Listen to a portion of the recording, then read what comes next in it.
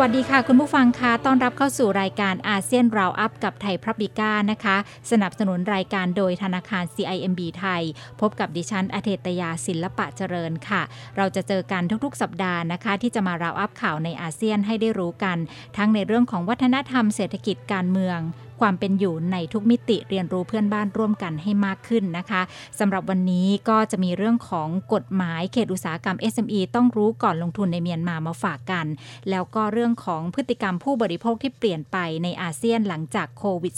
-19 แล้วก็อีกประเด็นหนึ่งที่น่าสนใจคือทางออกของการนำเข้าแรงงานต่างด้าวมาในประเทศไทยเพื่อให้เรานำธุรกิจเดินต่อไปได้หลังจากมีการคลายล็อกเฟส 6 นะคะยังมีปัญหาอีกมากมายค่ะโดยเฉพาะเรื่องของต้นทุนในการที่จะนำกลับแรงงานต่างด้าวจาก3ประเทศเข้ามาในไทยนั่นก็คือกัมพูชาลาวแล้วก็เมียนมานะคะเรื่องแรกที่จะพาไปดูกันวันนี้จะพาไปที่เมียนมากันก่อนนะคะเมียนมานะคะก็เป็นหนึ่งในพื้นที่ที่ประสบความสำเร็จในการควบคุมการระบาดของโควิด -19 เช่นเดียวกันทั้งสปป.ลาวเมียนมาแล้วก็เวียดนามกัมพูชาด้วยนะคะผู้ประกอบการไทยก็จะมองหาลู่ทางในการขยายการลงทุนไปยังประเทศเพื่อนบ้านโดยรอบเพื่อเตรียมความพร้อมรับโอกาสหลังจากเศรษฐกิจฟื้นตัวจากโควิด -19 ซึ่งเมียนมาเองก็เป็นหนึ่งในประเทศที่ผู้ประกอบการไทยสนใจเข้าไปลงทุนค่ะวันนี้ก็มีกฎหมายเขตอุตสาหกรรม SME ที่ต้องรู้ก่อนที่จะไปลงทุนในเมียนมาฝากกันด้วยนะคะในประเทศเมียนมาผู้ประกอบการที่จะเข้าไปลงทุนเนี่ยมักจะเลือกที่จะตั้งโรงงานใน2แหล่งแรกก็คือเขตอุตสาหกรรมหรือที่เราคุ้นชินกับคำว่านิคมอุตสาหกรรมนี่แหละค่ะซึ่งส่วนใหญ่ก็จะบริหารโดยเอกชนส่วนแบบที่2คือเขตเศรษฐกิจพิเศษนะคะซึ่งบริหารโดยเอกชนภายใต้การกำกับของภาครัฐเขตอุตสาหกรรมนับได้ว่าเป็นพื้นที่ที่ลงทุนสำคัญของผู้ประกอบการ SME เนื่องจากมีจำนวนมากแล้วก็กระจายอยู่ในหลายพื้นที่ของประเทศแล้วพื้นที่ที่เปิดให้เช่าก็มีหลายขนาดให้เลือกตามความต้องการและความเหมาะสมกับนักลงทุนด้วยบางทีก็ต้องการพื้นที่ที่ไม่ใหญ่นักนะคะเทียบกับการลงทุนในเขตเศรษฐกิจพิเศษที่ปัจจุบันมีเพียงเขตเศรษฐกิจพิเศษติลาวาในเมืองย่างกุ้งเท่านั้นที่จะเป็นแหล่งลงทุนหลักแล้วก็พื้นที่ที่เปิดให้เช่ายังเน้นพื้นที่ขนาดใหญ่ซึ่งอันนี้ก็จะไม่เหมาะกับการลงทุนของ SME ค่ะแต่ว่าในช่วงที่ผ่านมานะคะการหาพื้นที่ลงทุนในเขตอุตสาหกรรมในเมียนมาเนี่ยก็จะเจอปัญหาก็คือว่าพื้นที่เนี่ยมีราคาสูงแล้วก็หลายเขตอุตสาหกรรมยังมีโครงสร้างพื้นฐานแล้วก็ระบบสาธารณูปโภคที่ไม่ได้มาตรฐานล่าสุดเนี่ยเมื่อเดือนพฤษภาคมที่ผ่านมานี้นะคะรัฐสภาเมียนมาเขาได้อนุมัติแล้วก็บังคับใช้กฎหมายเขตอุตสาหกรรมซึ่งเป็นกฎหมายใหม่สำหรับเขตอุตสาหกรรมโดยเฉพาะค่ะดังนั้นผู้ประกอบการไทยที่กำลังสนใจจะเข้าไปลงทุนในเมียนมาก็ควรจะมาทำความเข้าใจกฎหมายฉบับนี้กันนะคะเพื่อจะได้เข้าใจสิทธิประโยชน์แล้วก็ขั้นตอนการดำเนินการเพื่อให้การลงทุนเป็นไปอย่างราบรื่นนะคะทีนี้เนื้อหาสำคัญของกฎหมายเขตอุตสาหกรรมนี้ค่ะ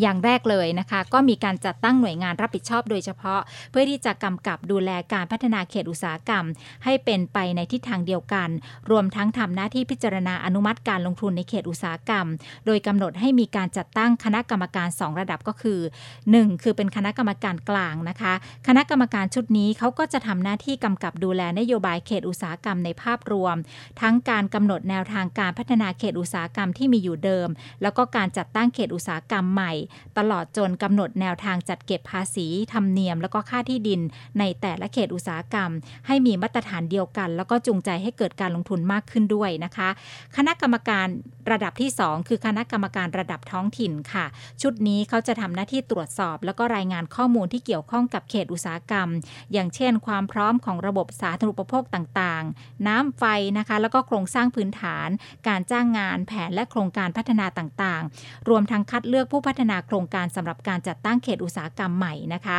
นอกจากนี้ยังมีหน้าที่พิจารณาคำร้องขออนุมัติการลงทุนของผู้ประกอบการที่ต้องการลงทุนในเขตอุตสาหกรรมแล้วก็ตรวจสอบเอกสารในเบื้องต้นก่อนที่จะยื่นเรื่องให้กับคณะกรรมการกลางพิจารณาอนุมัติต่อไปนะคะทีนี้การกำหนดกิจการที่อนุญาตให้ดำเนินการในเขตอุตสาหกรรมค่ะก็จะมีการกำหนดสิทธิ์ในการเช่าที่ดินนะคะซึ่งกำหนดให้ผู้ลงทุนนั้นมีสิทธิ์เช่าที่ดินระยะยาว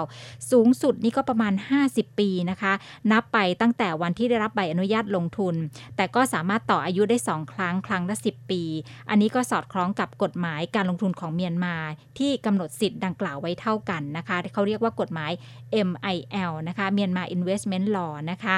ภาษีเงินได้นิติบุคคลนะคะได้รับการยกเว้นอย่างน้อย3ปีแล้วก็สูงสุดไม่เกิน7ปีขึ้นอยู่กับพื้นที่ที่จะเข้าไปลงทุนนะคะอย่างเช่นภาษีศุลกากรค่ะก็จะได้รับยกเว้นภาษีนำเข้าวัสดุก่อสร้างที่จำเป็นในช่วงดำเนินการก่อสร้างแล้วก็ได้รับการยกเว้นภาษีนำเข้าวัตถุดิบในช่วง3ปีแรกเมื่อเริ่มดำเนินการด้วยนะคะนอกจากกฎหมายอุตสาหกรรมยังมีการให้สิทธิประโยชน์เพิ่มเติมนอกเหนือจากที่กำหนดใน MIL ด้วยนะคะอันนี้ก็เป็นข้อมูลที่น่าสนใจนะคะสำหรับคนที่จะไปลงทุนในเมียนมาโดยเฉพาะในเขตอุตสาหกรรม SME ค่ะก็โอกาสเปิดแล้วนะคะรู้สึกว่าเขาจะเปิดกว้างมากขึ้นแล้วก็มีมาตรการจูงใจในการลงทุนที่มากขึ้นด้วยนะคะสำหรับคนที่จะไปลงทุนในเมียนมานะคะวันนี้ก็มีความรู้มาแถมท้ายด้วยนะคะเป็นธรรมเนียมน่ารู้ในการติดต่อธุรกิจกับชาวเมียนมานะคะในเมื่อเราจะไปลงทุนทำธุรกิจในเมียนมาแล้วนะคะสิ่งหนึ่งที่เราจะต้องเรียนรู้ให้มากขึ้นก็คือธรรมเนียมในการติดต่อธุรกิจกับชาวเมียนมาค่ะก็เหมือนเรื่องของวัฒนธรรมเรื่องของสังคมอาจจะมีเหมือนกันบ้างต่างกันบ้างแต่ละประเทศนะคะสำหรับเมียนมาค่ะธรรมเนียมในการติดต่อธุรกิจที่น่ารู้เพื่อให้การเจรจาเป็นไปอย่างราบรื่นนะคะอย่างแรกไปดูภาษาก่อนภาษาที่ใช้ในการเจรจาธุรกิจนะคะเมียนมาเขามีภาษาท้องถิ่นที่แตกต่างกันเยอะมาก100ภาษาแต่ว่าภาษาที่ใช้เจรจาก็นิยมใช้ภาษาอังกฤษในการสื่อสารนะคะนามบัตรค่ะนามบัตรที่เราจะให้กับชาวเมียนมานั้นก็ควรจะมีคำแปลเป็นภาษาเมียนมาอีกด้านหนึ่งของนามบัตรด้วย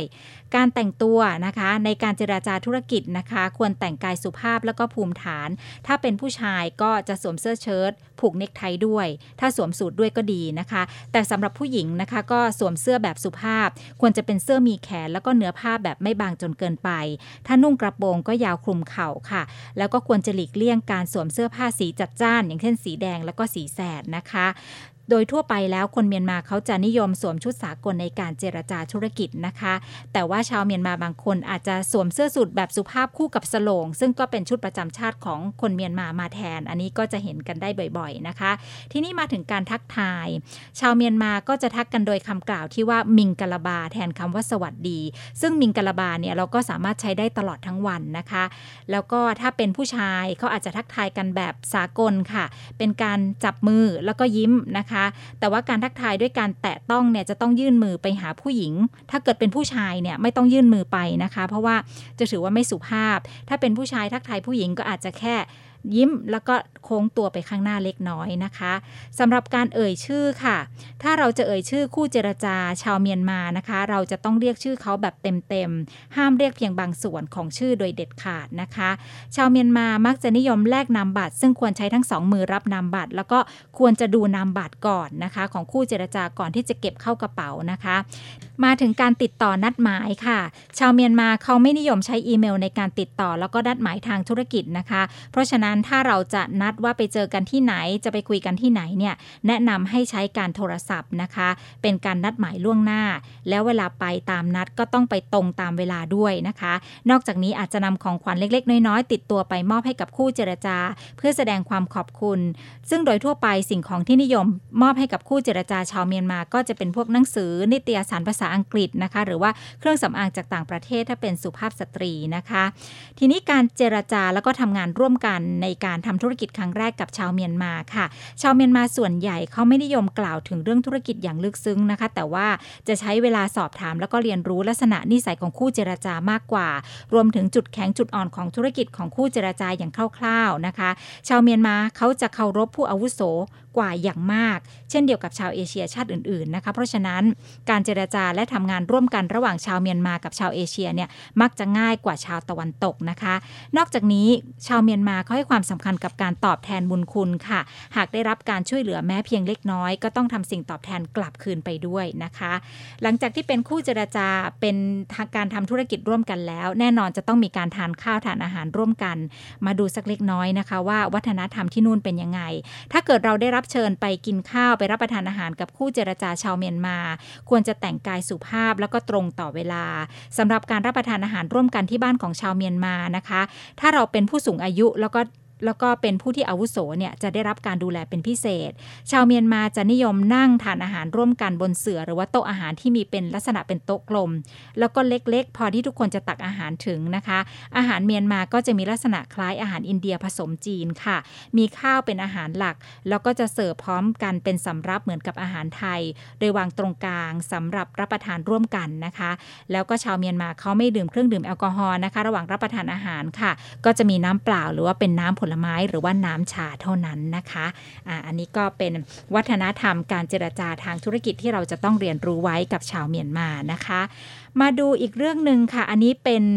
แนวทางของพฤติกรรมผู้บริโภคใหม่หลังจากโควิด -19 นะคะ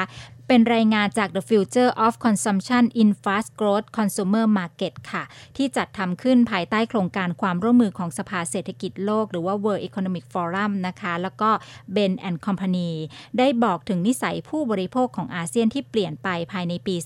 2030 เป็นผลจากการระบาดของโควิด -19 แล้วก็เทคโนโลยีแล้วก็ปัจจัยอีกมากมายนะคะจากผลงานวิจัยนี้เขาบอกว่าในทศวรรษหน้าค่ะอาเซียนจะกลายเป็นเศรษฐกิจที่ใหญ่เป็นอันดับ 4 ของโลกโดยมีมูลค่าตลาดผู้บริโภคประมาณ4 ล้านล้านเหรียญสหรัฐในขณะที่ทั่วทั้งภูมิภาคจะมีโอกาสในการเติบโตมากมายแต่ละตลาดก็จะพัฒนาแตกต่างกันไปนะคะ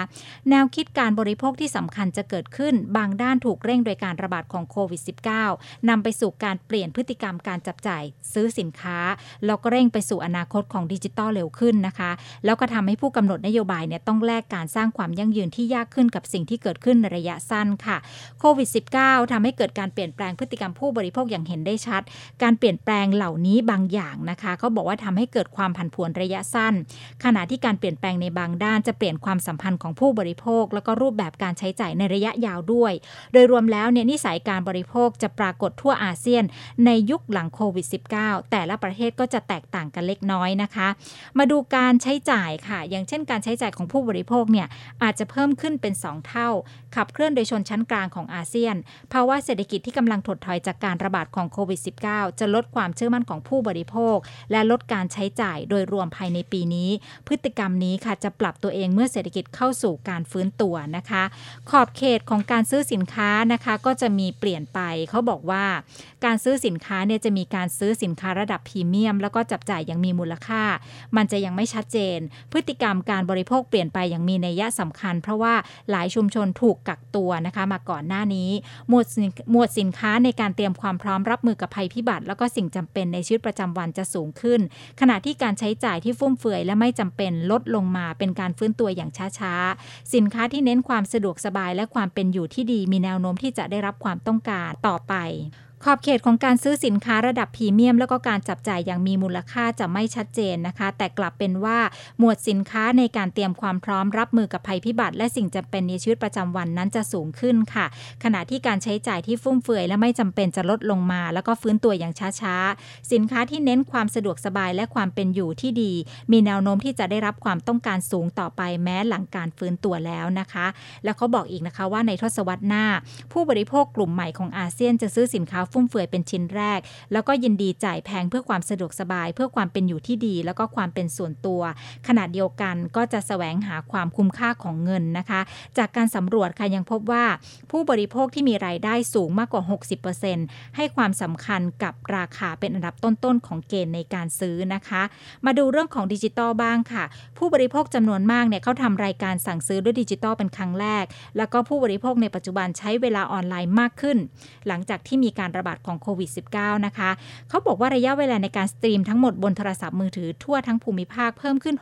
60% ในช่วงของวันที่ 20 มกราคมถึง 11 เมษายนปีนี้ในอินโดนีเซียมาเลเซียฟิลิปปินส์สิงคโปร์ไทยแล้วก็เวียดนามนะคะผู้บริโภคใช้เวลากับหน้าจอมือถือเฉลี่ยประมาณ 4 ชั่วโมงกว่าๆทุกๆวันนะคะหรือถ้าเปรียบเทียบเนี่ยก็เท่ากว่าของค่าเฉลี่ยทั่วโลกโดยคนรุ่นใหม่ใช้เวลาถึง 5 ชั่วโมงด้วยกันนะคะในช่วงที่โควิด -19 ระบาดกลุ่มบริษัทอาหารแล้วก็เครื่องดื่มในท้องถิ่นก็มีข้อได้เปรียบเหมือนกันเพราะว่าผู้บริโภคมักจะชอบแบรนด์ใหญ่แล้วก็เชื่อถือได้รวมทั้งมองไปยังราคาที่ต่ำกว่าความพร้อมใช้งานแล้วก็ความปลอดภัยแล้วก็ยังชอบแบรนด์ที่นำสินค้าจากเกษตรกรมาผลิตโดยตรงด้วยนะคะส่วนแบรนด์นะคะแบรนด์ที่นิยมมากขึ้นหลังจากโควิด -19 เนี่ย ก็จะเป็นแบรนด์จากเกาหลีญี่ปุ่นแล้วก็จีนตอนนี้ได้รับความนิยมมากกว่าแบรนด์ตะวันตกนะคะซึ่งแบรนด์เหล่านี้ก็มีส่วนแบ่งการตลาดที่สำคัญนะคะอันนี้ก็เป็นนิสัยของผู้บริโภคใหม่ของอาเซียนหลังโควิด -19 นะคะเป็นข้อมูลที่เป็นประโยชน์ต่อภาคธุรกิจอย่างแน่นอนนะคะ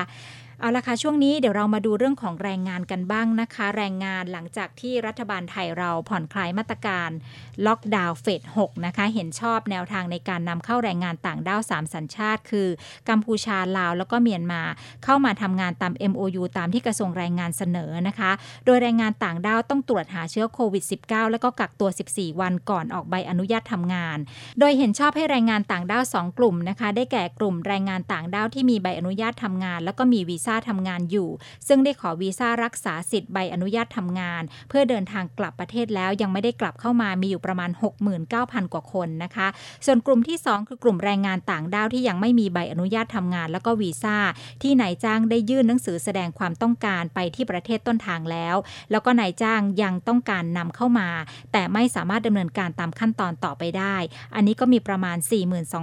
42,168 รายนะคะให้เดินทางเข้าประเทศไทยได้ค่ะซึ่งทั้งหมดทั้งมวลนี้นะคะการนำแรงงานต่างด้าวเข้ามาทำงานเนี่ยเขาก็ต้องคำนึงถึงความปลอดภัยแล้วก็ปฏิบัติตามมาตรการป้องกันและควบคุมโรคของกระทรวงสาธารณสุขในบ้านเราอย่างเคร่งครัดเพื่อป้องกันการแพร่ระบาดของโควิด -19 แล้วก็กำหนดช่องทางการเข้าประเทศของแรงงานต่างด้าวสัญชาติกัมพูชาคือที่จังหวัดสระแก้วสัญชาติสปป.ลาวก็ที่จังหวัดหนองคายแล้วก็สัญชาติเมียนมาคือที่จังหวัดตากแล้วก็ระนองนะคะโดยนายจ้างผู้ประกอบการต้องรับผิดชอบค่าใช้จ่ายในการตรวจหาเชื้อโควิด -19 และจัดสถานที่กักตัว14วันนะคะตกรายหนึ่งเนี่ยก็อยู่ที่ประมาณ14,000 บาทเนี่ยนะคะต่อแรงงานต่างด้าว1คนนี่แหละค่ะอันนี้ก็เป็นปัญหาหนักเลยที่ผู้ประกอบการจะต้องเจอตรงนี้นะคะเดี๋ยวช่วงนี้จะพาคุณผู้ฟังนะคะไปฟังการวิเคราะห์ของอาจารย์ทรงฤทธิ์พลเงินนะคะผู้เชี่ยวชาญด้านกลุ่มประเทศอาเซียนกันนะคะว่าเรื่องของแรงงานต่างด้าวที่จะกลับเข้ามาในไทยอัปเดตตัวเลขกันนะคะมีเท่าไหร่กันแน่นะคะทั้งในระบบแล้วก็นอกระบบรวมถึงทางออกด้วยนะคะหลังจากที่โควิด -19 ผู้ประกอบการจะได้มีแรงงานเหล่านี้กลับมาช่วยงานแล้วก็ธุรกิจเดินหน้าต่อไปค่ะจากสถิติของกระทรวงแรงงานของไทยนะฮะสถิติที่เป็นทางการที่เกี่ยวกับจำนวนแรงงานต่างด้าวในระบบหรือในที่นี้ก็หมายถึงแรงงานต่างด้าวที่ทำงานในประเทศไทยได้อย่างถูกต้องตามกฎหมายที่เราได้ขึ้นทะเบียนไว้นะครับโดยมาจาก4ประเทศก็คือพม่าลาวกัมพูชาและก็เวียดนา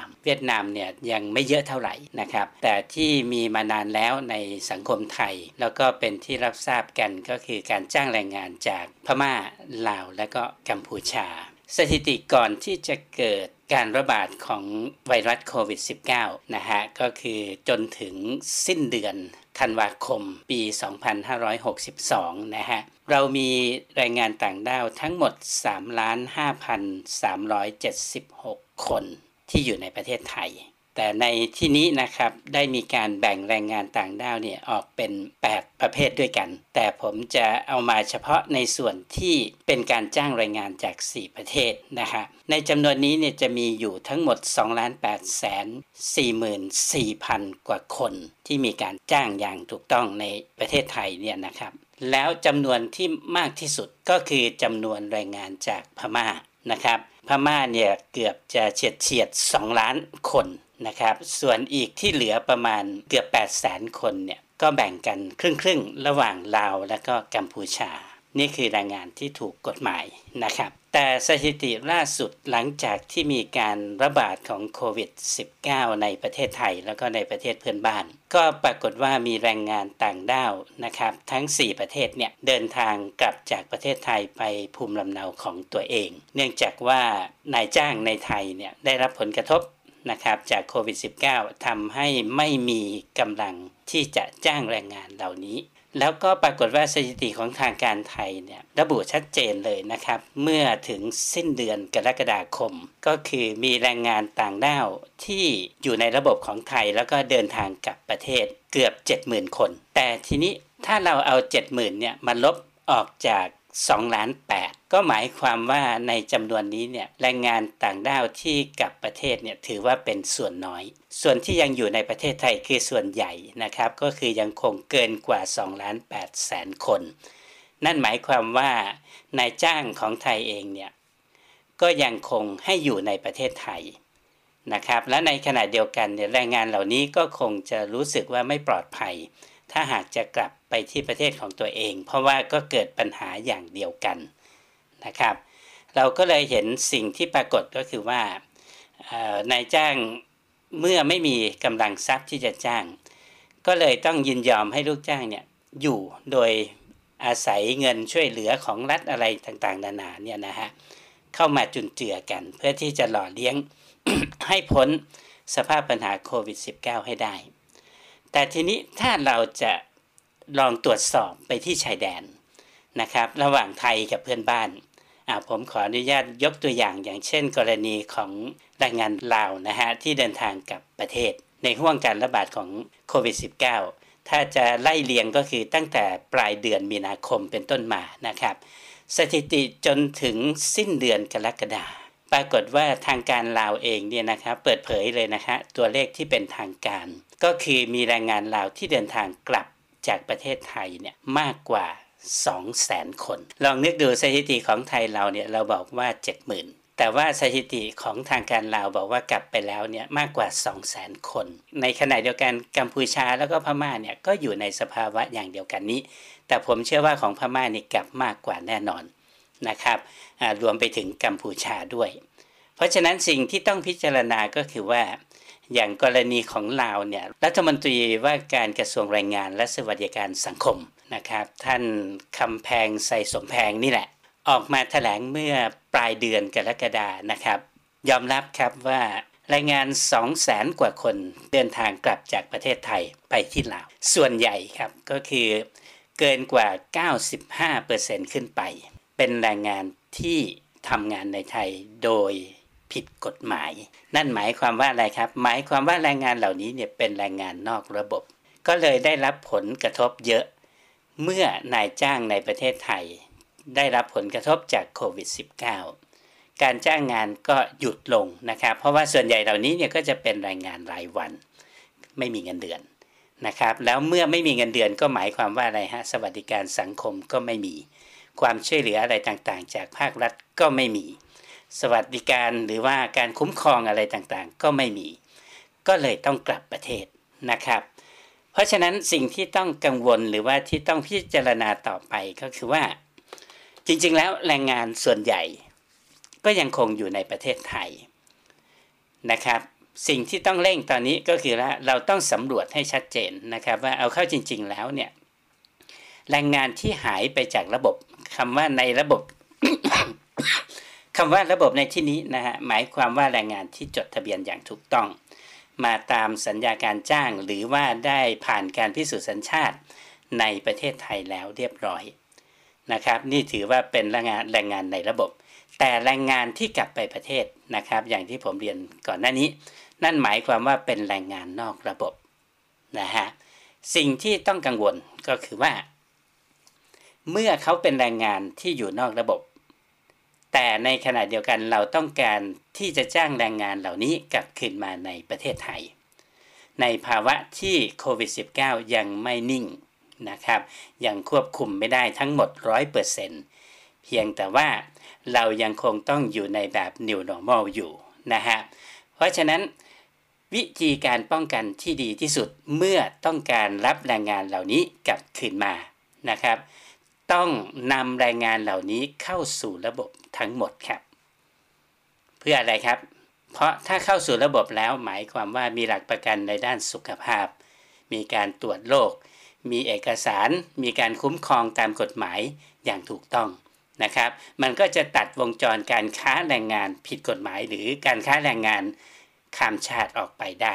ในเวลาเดียวกันแต่สิ่งที่จะต้องพิจารณานะครับอันนี้ขาดไม่ได้เลยก็คือว่ากลไกที่มีอยู่ทุกวันนี้การจ้างแรงงานในระบบเนี่ยมันจะมีค่าใช้จ่ายนะครับทั้งค่าตรวจสุขภาพค่าจัดหางานค่าฝึกอบรมค่าดำเนินการค่าประกันอะไรต่างๆนานาที่บริษัทจัดหางานแต่ละฝ่ายแต่ละประเทศเนี่ยเขาจัดเก็บเป็นค่าธรรมเนียมนะครับอย่างลาวเนี่ยเก็บอยู่ประมาณ 20,000 กว่าบาทรวมถึงพาสปอร์ต ด้วยนะครับพอมาถึงเมืองไทยปุ๊บนะฮะก็ต้องมีการประกันสุขภาพมีการประกันสังคมอะไรต่างๆนานาอีกนะฮะมันก็เลยเป็นค่าใช้จ่ายที่สูงอยู่สำหรับแรงงานที่มีค่าจ้างขั้นต่ำ300 กว่าบาทต่อวันนะฮะแล้วเมื่อเกิดโควิด -19 มีระเบียบการออกมาอีกถ้าจะรับแรงงานเหล่านี้ต้องกักบริเวณ14 วันก่อนที่จะทำงานได้เมื่อปราศจากเชื้อโควิด -19 แล้วแต่ปัญหานะครับคือรายจ่ายค่าใช้จ่ายในส่วนนี้ถ้าเราผลักไปให้กับนายจ้างซึ่งส่วนใหญ่นายจ้างของไทยเนี่ยนะครับเป็น SME นะครับเป็นขนาดย่อมแล้วก็ขนาดเล็กแล้วเขาอยู่ได้ไม่ใช่ขนาดใหญ่ที่จะต้องเป็นโรงงานหรือว่าเป็นอุตสาหกรรมหรือว่าเป็นการก่อสร้างขนาดใหญ่ที่เป็นสาธารณูปโภคซึ่งอันนั้นไม่น่าห่วงนะครับแต่ SME นี่น่าห่วงเมื่อเราต้องการจะฟื้นฟูเศรษฐกิจเราก็ต้องไปลดหย่อนภาระนี้ให้กับนายจ้างที่เป็น SME ในไทยด้วยนะครับอาจจะให้เครดิตไลน์นะครับเช่นตอนนี้ถ้าเราบอกว่ารัฐออกครึ่งนึงนะครับนายจ้างออกครึ่งนึงถ้าจะรับแรงงานเหล่านี้กลับมาแต่ว่าถูกกฎหมายนะฮะเพื่อที่จะป้องกันให้คนไทยเรานี่แหละปลอดจากเชื้อโรคก็ทำได้เช่นกันหรือถ้าให้ดีกว่านั้นเพราะทุกคนทุก SME ก็กรอบอยู่นะครับในเรื่องของรายได้ตอนนี้สิ่งที่ต้องพิจารณาก็คือว่าอาจจะรัฐออกให้ก่อนไหมแล้วพร้อมเมื่อไหร่ปีหน้าฟ้าใหม่ว่ากันนะครับเพราะอะไรฮะถ้าเขาฟื้นตัวหมายถึงรายรับที่เขามีนะครับเมื่อเขามีรายได้มีรายรับรัฐบาลก็มีรายได้จากภาษีที่เก็บจาก SME เหล่านี้นะครับอันนี้แหละฮะคือสิ่งที่ต้องพิจารณาอย่างรอบด้านค่ะนั่นก็คือการวิเคราะห์ของอาจารย์ทรงฤทธิ์พลเงินนะคะผู้เชี่ยวชาญทางด้านกลุ่มประเทศอาเซียนค่ะเรื่องของปัญหาแรงงานต่างด้าวที่จะกลับเข้ามาหลังจากโควิด -19 นะคะทางออกที่ดีที่สุดนั้นภาครัฐก็คงจะต้องช่วยผู้ประกอบการค่ะในการที่จะดูแลแรงงานเหล่านี้ที่จะกลับเข้ามากักตัว14 วันอาจารย์ก็แนะนำหลายแนวทางเลยโดยเฉพาะเรื่องของการให้เครดิตนะคะแล้วก็อีกอย่างหนึ่งที่สำคัญคือแรงงานต่างด้าวทั้งหมดจะต้องเข้าระบบถูกต้องตามกฎหมายอันนี้จะเป็นการแก้ไขปัญหาที่ยั่งยืนที่สุดค่ะวันนี้เวลาหมดแล้วนะคะสำหรับอาเซียนราวอัพค่ะเดี๋ยวพบกันใหม่ใน EP หน้านะคะวันนี้ลาไปก่อนสวัสดีค่ะ